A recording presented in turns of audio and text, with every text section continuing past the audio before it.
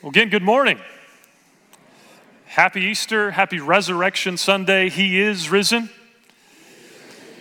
Get used to saying that. You're going to say it a number of times this morning. This is an interactive message, so make sure you're paying attention. He is risen.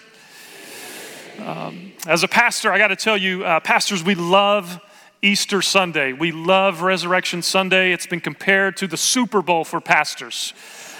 This is the Sunday we look forward to every year. I mean, there's donuts in the commons. We've got tons of people here in the room. Energy is high. This is the moment pastors live for. Pastors dream of preaching life-changing, never to be forgotten sermons on Easter Sunday morning. And you're supposed to laugh there. Because we all know,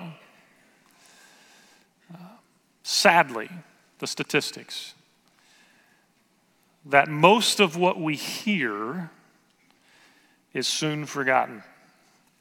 It kills preachers to think that after all this time, all of the study, all of the effort I put into this message, a week from now, if the statistics are true, a week from now, you will have forgotten 90% of what I tell you this morning. 90%, completely gone. Do you know how demoralizing that is for a pastor? It's heartbreaking.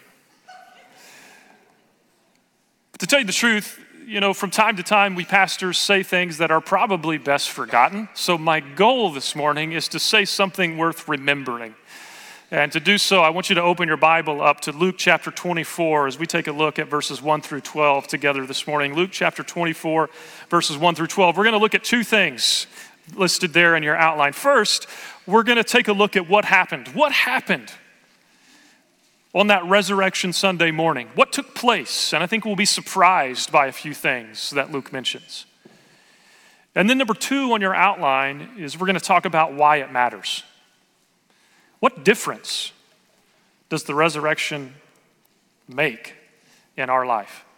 So again, grab your Bibles, Luke chapter 24. I'm actually going to begin kind of a running start here. We're going to review the last few verses in Luke chapter 23. In case you've forgotten what happened, Luke 23 verses 55 and 56 says this. Luke says, "Now the women who had come with him, with Jesus, out of Galilee followed and saw the tomb and how his body was laid. Then they returned and prepared spices and perfumes. And on the Sabbath, they rested according to the commandment." Let's pause right here and just remember what has already taken place. In Luke chapter 23, we see the crucifixion. We see the death of Jesus. And Luke has been inviting us to journey along with his disciples and to see the events through their eyes. And here in these last few verses of Luke 23, we see through the eyes of the women disciples. They followed him from Galilee. They came and they saw the tomb. They saw where his body was laid. And then Luke tells us after that, they left the tomb and they went to gather and prepare the burial spices and perfume. And then it was the Sabbath. Luke 23 ends with a hard stop. Jesus is dead. His body is in the tomb. But then, Luke 24, verse 1. Luke tells us, "But on the first day of the week, at early dawn, they, the women disciples, came to the tomb, bringing the spices which they had prepared. And they found the stone rolled away from the tomb, but when they entered, they did not find the body of the Lord Jesus." So again, picture this in your mind and see this through the eyes of the women disciples here. They have followed Jesus from Galilee to Jerusalem. They saw his body laid in the tomb. They saw the tomb closed. They saw all of this transpire. And then Luke tells us in Luke chapter 24, "But on the first day of the week, they came back to the tomb." He tells us they came back to the tomb with those burial spices. And this was customary in the ancient Near East. When a person died, you placed their body in a tomb. And you would anoint their body with these spices, quite honestly, in order to cover up the smell of decomposition. These spices were important. They were necessary to conceal the smell of a decaying body. And notice here in the text, the women come to the tomb expecting still to find a dead body to prepare for decomposition. But they're in for a surprise because Luke tells us they found the stone rolled away, but when they entered, they did not find the body of the Lord Jesus. Now, you and I, we know the end of the story, right? And it's easy for us to give the disciples a hard time. And I'm going to do that this morning. We'll do that together. But at the same time, we need to give them a little bit of grace, right? Yes, they come to the tomb. They expect to find a body. And more on that later. But what's interesting to me here in this passage is they come to the tomb. They enter into the tomb and there's no body there. We've really skipped over the resurrection, right? The actual resurrection. It's fascinating to me that the Bible really doesn't tell us about the resurrection itself. We don't really know what Jesus did when he was resurrected. How long did he stay in there? What did he do? What did it look like? We're just not told. I suppose it's a mystery that we're just not invited to look in on. What we are told, the details we are given, are really the aftermath of the resurrection. And Luke especially, he focuses in on the aftermath of the resurrection, specifically through the eyes of the women disciples and the male disciples after that. And so that's what we're going to look at together this morning here in Luke chapter 24. Let's see the responses, the aftermath of the resurrection of Jesus. Notice verses 4 and 5 first. When the women come, they look in the tomb, they don't find the body. Verse 4 tells us, while they were perplexed about this, behold, two men suddenly stood near them in dazzling clothing. And as the women were terrified, they bowed their faces to the ground. Let's pause right here. We see a number of very important words here in the passage regarding the response of the women to the resurrection. They come to the tomb, they look inside, they don't see a body.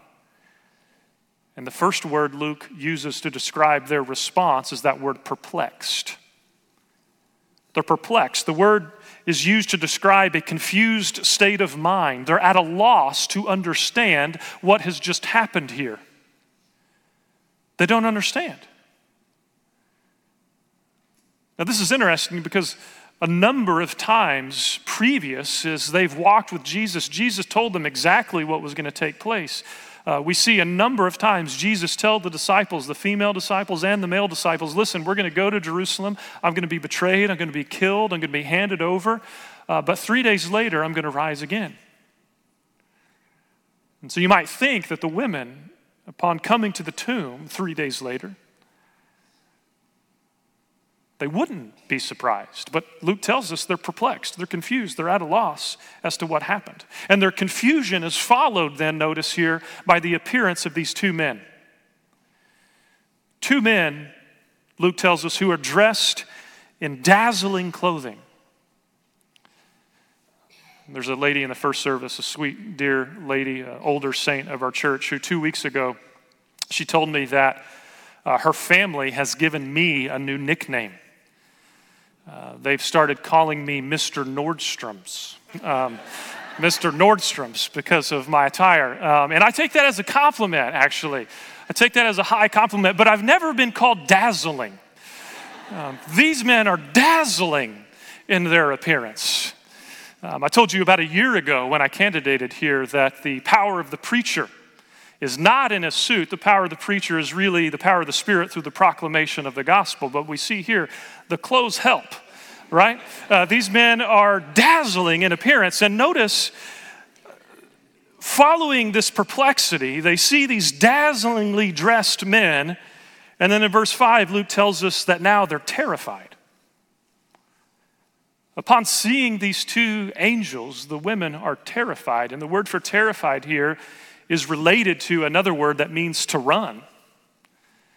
These women, I think, are so scared they want to run away. But then Luke tells us that they bow their faces to the ground, or you could translate this as they fell to the ground. They're stopped in their tracks. Their terror has overcome them. I would paraphrase the response of the women here that they're mystified, terrified, and temporarily paralyzed at the appearance of these two men. But notice what they say.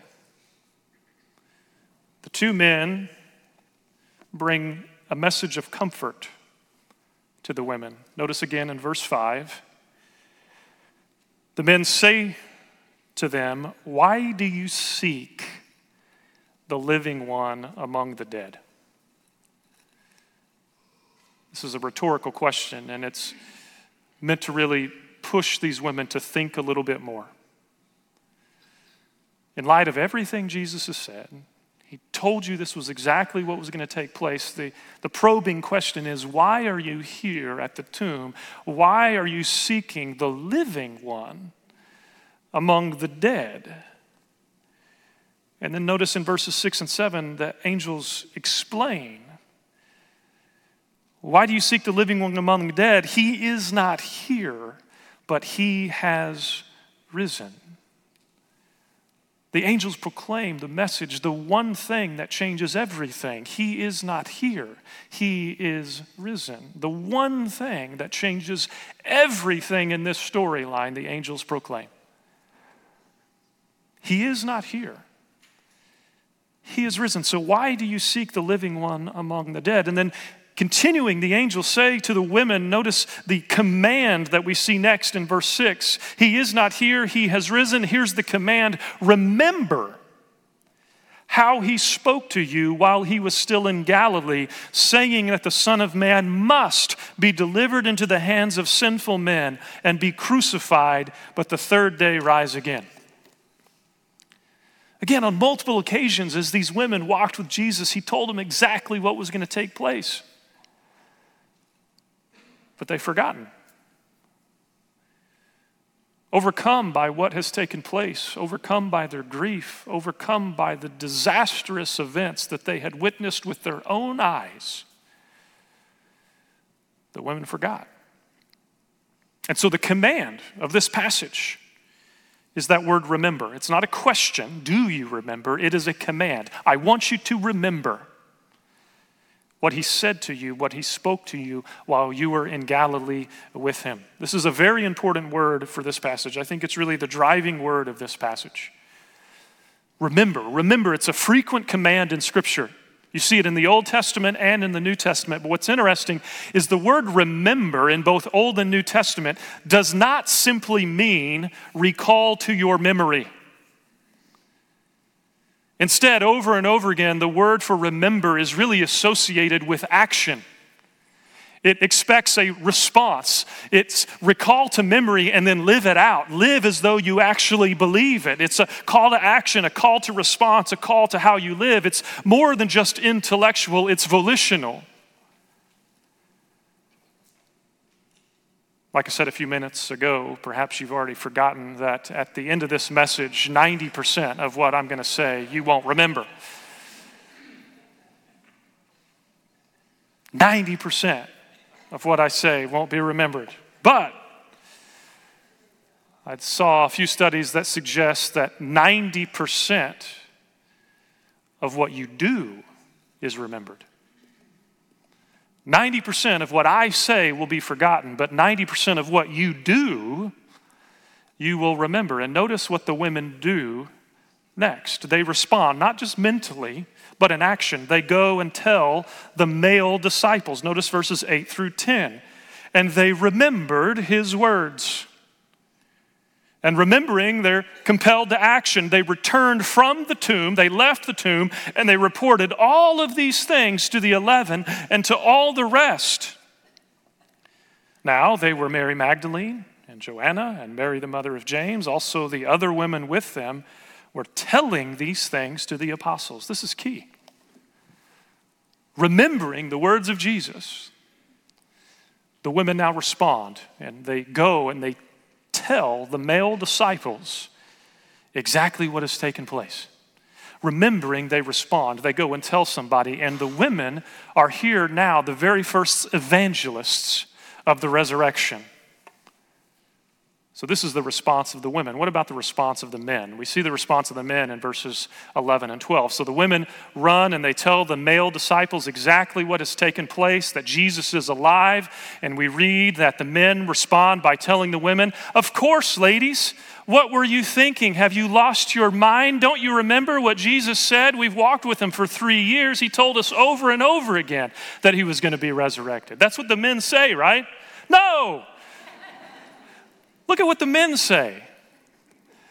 When the women come to them and tell them that Jesus is alive, verse 11 of chapter 24 says, "But these words appeared to them, to the men, as nonsense, and they would not believe them." This is not flattering for the disciples. Luke tells us that when the women bring the good news of Jesus' resurrection to the disciples, they hear the words and they consider them as nonsense. Luke, the guy who's writing this gospel, he's a doctor by profession, and he uses a really interesting word here. The word for nonsense is used to describe, it's a medical term, used to describe a person with a high fever who's suffering a type of delirium. It's used to describe the delirious talk of a crazy, sick person. It's like the disciples are saying to the women, "You've lost your mind. Resurrected from the dead? You're crazy." And they don't believe. Yeah, don't miss the irony here. That these women and men who have walked with Jesus for 3 years, they have forgotten what he has said. They forgot the hope of what he had promised. Some of you know that when I lived in Wyoming the last 6 years, one of the hobbies that I got into was rock climbing and high altitude mountain climbing. Something I really enjoyed. But there is, when you do some high altitude climbing, there is something you have to be on the lookout for. When you climb in elevation, the oxygen levels obviously decrease, and there's a condition, a very serious condition called hypoxia, where your body starts doing crazy things because of the lower amounts of oxygen. And there's stories of high altitude mountain climbers who everything they've trained for, everything they know, it's second nature to them, suddenly they forget. They start acting like crazy people. There's stories of climbers on Mount Everest, and it's cold on Mount Everest, by the way, but in this state of delirium, they think that they're hot. They strip off their clothes, and unfortunately, people find dead climbers stark naked because they've literally lost their minds because of the decreased amounts of oxygen. In a metaphorical sense, life has sucked the oxygen out of the room for the disciples. The events of the resurrection, of the crucifixion, what they saw with their own eyes when Jesus died on the cross, when they saw his lifeless body placed in the tomb, their hopes were gone. Their world came crashing down. And as a result, the air was sucked out and they're confused. They've forgotten the hope of what Jesus has promised. It's easy to pick on the disciples here, like I've been doing. But I actually appreciate the honesty here in the text. I appreciate the honesty, the wrestling that we see here in the disciples. Because I think for most of us, we can relate to this. Have you ever been in a situation similar to this, where everything you thought you knew about God, you began to wonder, you began to doubt, you forget? Sometimes, especially in times of extreme struggle, it seems like everything you once knew about God is gone. that the troubles of life have gotten in the way. And like the disciples, you might even question God. Life sucks the air out of the room. And we live like we don't remember what we know in our mind to be true. One of the truths we see here in the passage that I think we can relate to, we can resonate with, is just like the disciples, sometimes in despair, we fail to remember the hope of what he has promised. Sometimes, just like the disciples here in the passage, sometimes in life, in despair, we fail to remember the hope of what he has promised. So what should we do when we find ourselves in moments like that? What happens next? Notice verse 12. Verse 12 tells us, "But Peter got up and ran to the tomb, stooping and looking in.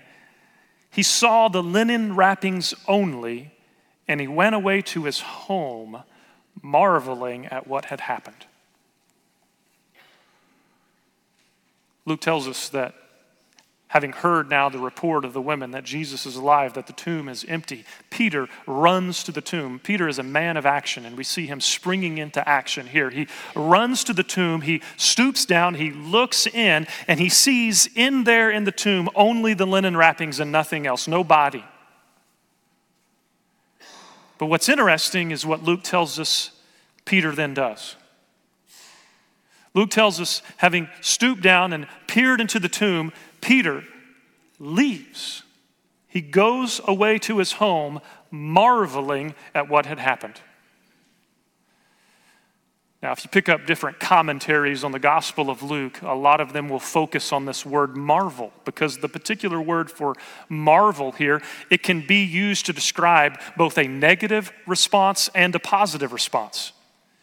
So some commentators say, listen, when Peter was marveling at what happened, he was still filled with unbelief. He was still filled with doubt. He was still filled with confusion. He doesn't understand what's going on, and there's no indication here in the text that he tells anybody. Other commentators say, no, the word marvel here, it's used more positively, and Peter is filled with wonder and amazement and worship, and he's so excited that Jesus is alive. So which is it? When Peter marvels, is he filled with unbelief, or is he filled with wonder? Perhaps Luke leaves it intentionally unclear. Perhaps Luke doesn't give us enough information to know for sure, because perhaps Luke wants us to see the empty tomb through the eyes of Peter. Darrell Bach, who's a professor at Dallas Seminary, he's one of the world's leading scholars on the Gospel of Luke, he says that this unit leaves us with a picture of Peter peeking into the tomb and seeing the empty grave clothes. Those empty grave clothes, as well as the empty tomb, raise the question of what happened to Jesus. And Luke will answer that question, but there is a question, he says, that we must answer. He says it's a moment of reflection, of decision, and faith, asking, is not the resurrection what Jesus promised? Is Jesus indeed alive to carry out God's plan after all? He says these are questions not only for Peter, but for all who relive this moment through Luke's retelling of the story. What else can explain these events? He says the story is not over. The apparent end has become a new beginning. In other words, I do think Luke doesn't give us enough information to know for sure. And that this verse here is an invitation for you and I to step into Peter's shoes, to look into the empty tomb and ask the question, what do I believe about the evidence here before me? So before we go any further this morning, let me ask you, what do you think about the empty tomb? What do you think about the claim that this Jesus died on the cross? He took on his body the sin of the world But after being placed in the tomb, 3 days later, he rose from the dead. What do you think about that? What does Jesus' resurrection mean? If indeed it is true, then what does the resurrection of Jesus mean for you? Or what are you going to do with the evidence of the empty tomb? Listen, this morning, I don't think I have to convince you to believe that we live in a broken world. You open any newspaper, you see the events going on in our country, all over the world. I don't think you need any convincing that we live in a broken world. What I might need to convince you of is why we live in a broken world. The reality is the reason we live in a broken world is because we have broken it. We are responsible for this mess in which we live. All of the war, all of the hate, all of the sin, all of the ugliness is here because of us. That's the bad news. And the bad news gets worse because the Bible tells us that the wages of sin is death.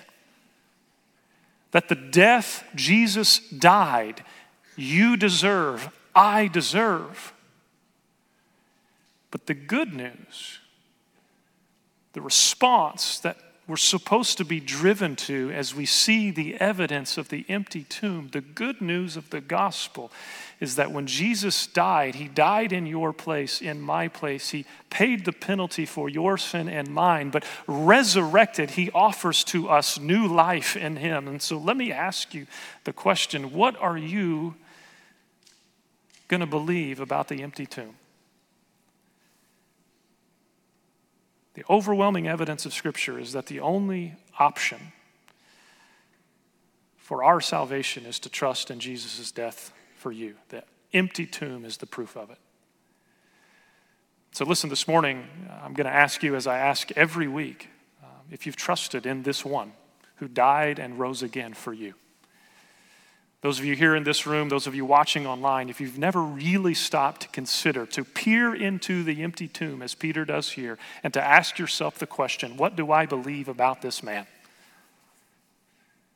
I want to offer to you the opportunity right where you're seated to trust in him.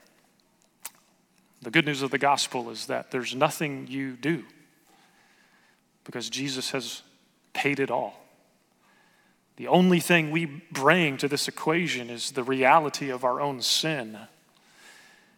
And we trust that in him we have forgiveness. And so if you've not trusted in him, again, I want to offer to you the invitation to put your faith in him and to leave here knowing that your sins are forgiven, that you are redeemed, that you are reconciled, you are loved, and you are invited to live out this new resurrection life in Jesus. And that brings us to number 2 on your outline, why it matters. Having seen the events here in Luke chapter 24, 1-12, now let's talk about why it matters. And in case you've already forgotten what we see here in the text, what the gospel writer, what Luke focuses in on here in this passage, interesting to me, is the response of the disciples to the resurrection of Jesus. How do they respond when they're confronted with the evidence?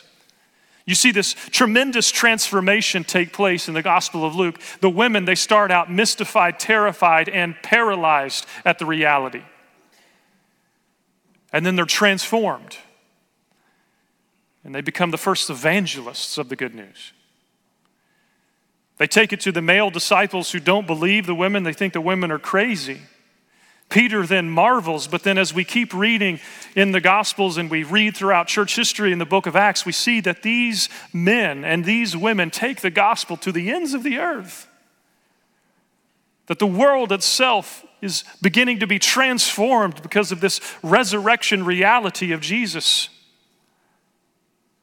But once again, in case you've already forgotten, the thing that you and I will struggle with, that I struggle with, that you struggle with, is just like the disciples, we can fall into these same traps. We forget.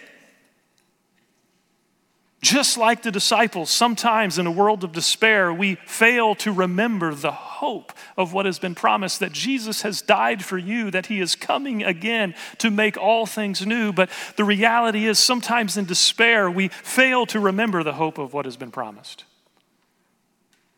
And so the call, the challenge of this passage is in that command, that single word, remember.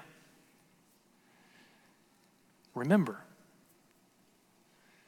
And remembering, go tell somebody. Respond. Don't just believe it, but live it. In this passage, we're invited to consider the words of the dazzlingly clothed angels as they say, "He is not here, he has risen." Remember. So the takeaway for you and I is that when life happens, good or bad, remember, he is risen. He is risen indeed. When you get news of a diagnosis, death, or disaster, when you're reminded that this world you live in truly is broken, the call of this passage is to remember, he is risen. He is risen indeed. When your world seems to come crashing down, remember, he is risen. He is risen indeed. On the other hand, if life is going well for you and you get that promotion, that prestige that you're looking for, remember, he is risen. And when you get together with friends and family this afternoon and you enjoy great food and good laughter, I want you to remember, he is risen. And in all of life, whether good or bad, the challenge, the call of this passage is to remember, he is risen. And that's what I want you to do there on the top of your outline. Your one thing for this week is this. Your one takeaway, your one application is to celebrate the resurrection of our Savior. No matter what happens, good or bad, remember, he is risen. He is risen indeed. Now, once again, in case you've already forgotten, by this time next week, 90% of what I just said is going to be gone. 90%, but that's okay. I'm going to give you the 10% I want you to remember. The only thing that really matters. Write it down, tweet it, whatever you want to do. Like the disciples, sometimes in despair, we fail to remember the hope of what has been promised. That our sins are forgiven. That Jesus is coming again to make all things new. This passage challenges us to remember and to go tell somebody. And so I want you to remember this. I'll leave you with this. Remember, he is risen. He is risen indeed. Let's pray. Father, thank you that you sent your Son for us. Thank you for the resurrection of Jesus. Thank you for the promise he has made to forgive us our sins. And one day we trust that he is coming again to make all things new. Father, we confess that we so often forget that life gets in the way, that the troubles of our world drown out the memory of your promises to us. So by your Spirit, I ask that you would help us to remember. Remember your love for us. Remember Jesus' death for us. And remember this resurrection life of Jesus that is lived out in us and through us. Thank you, Father, for not leaving us dead in our trespasses and sins. But together you have made us alive in Christ. By grace we have been saved. And so thank you. Thank you. We pray in Jesus' name. Amen.